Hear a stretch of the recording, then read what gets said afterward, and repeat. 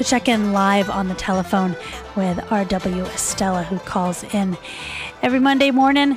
See if we can't get him on the phone. Good morning, RW. Hey, good morning, Allison. Astronomy being abundant with nuance, the naming of celestial entities and events engenders a rich collection of nomenclature indeed. Our full moon at the moment has acquired many names. Some of our earliest fascination as humans, left with so much darkness to regularly ponder, has been with the changing shapes of the moon. Throughout time, we have tried to link seasonal occurrence with the full moon of a particular month. Our full moon at the moment has been called the hay moon, the strawberry moon, the thunder moon, and the full buck moon, among other names. And it's easy enough to draw associations between things we've experienced a lot of in July and the names of July's full moon.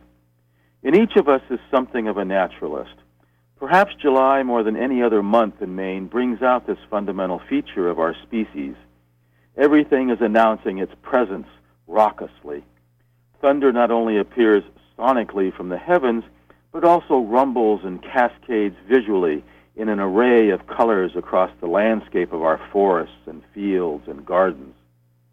One friend of mine who possesses a great deal of naturalist tendency is finding that his love of Maine's July abundance is doing much to sustain him during a time of considerable difficulty and hardship.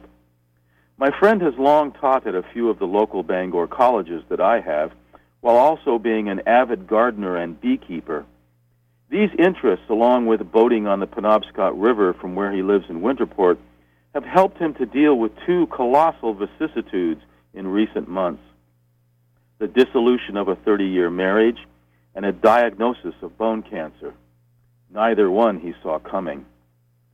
For my friend Bill, today's full moon is the hay moon and the strawberry moon and the thunder moon and the full buck moon. For him, it no doubt goes by a number of other names, each intricately connected to a facet of his presently tenuous life. These days, to speak with Bill is to take a journey through new lands of the spirit and soul. Wherever I sense myself drifting into a complaint about something or another, I need only to think of Bill and the way in which he is making every second and every minute of his fragile existence count as an extraordinary experience. Not often enough do I marvel at how easily inured any of us can become to the absolute wonders that exist all around us all the time. That's what July is for, I figure, a time to simply reconnect with our innate powers of perception, a time to turn off the man-made distractions and let the ensuing silence fill with whatever our sensory awareness registers. And that's why we've got so many names for July's full moon. From Orono, Maine, have a great day.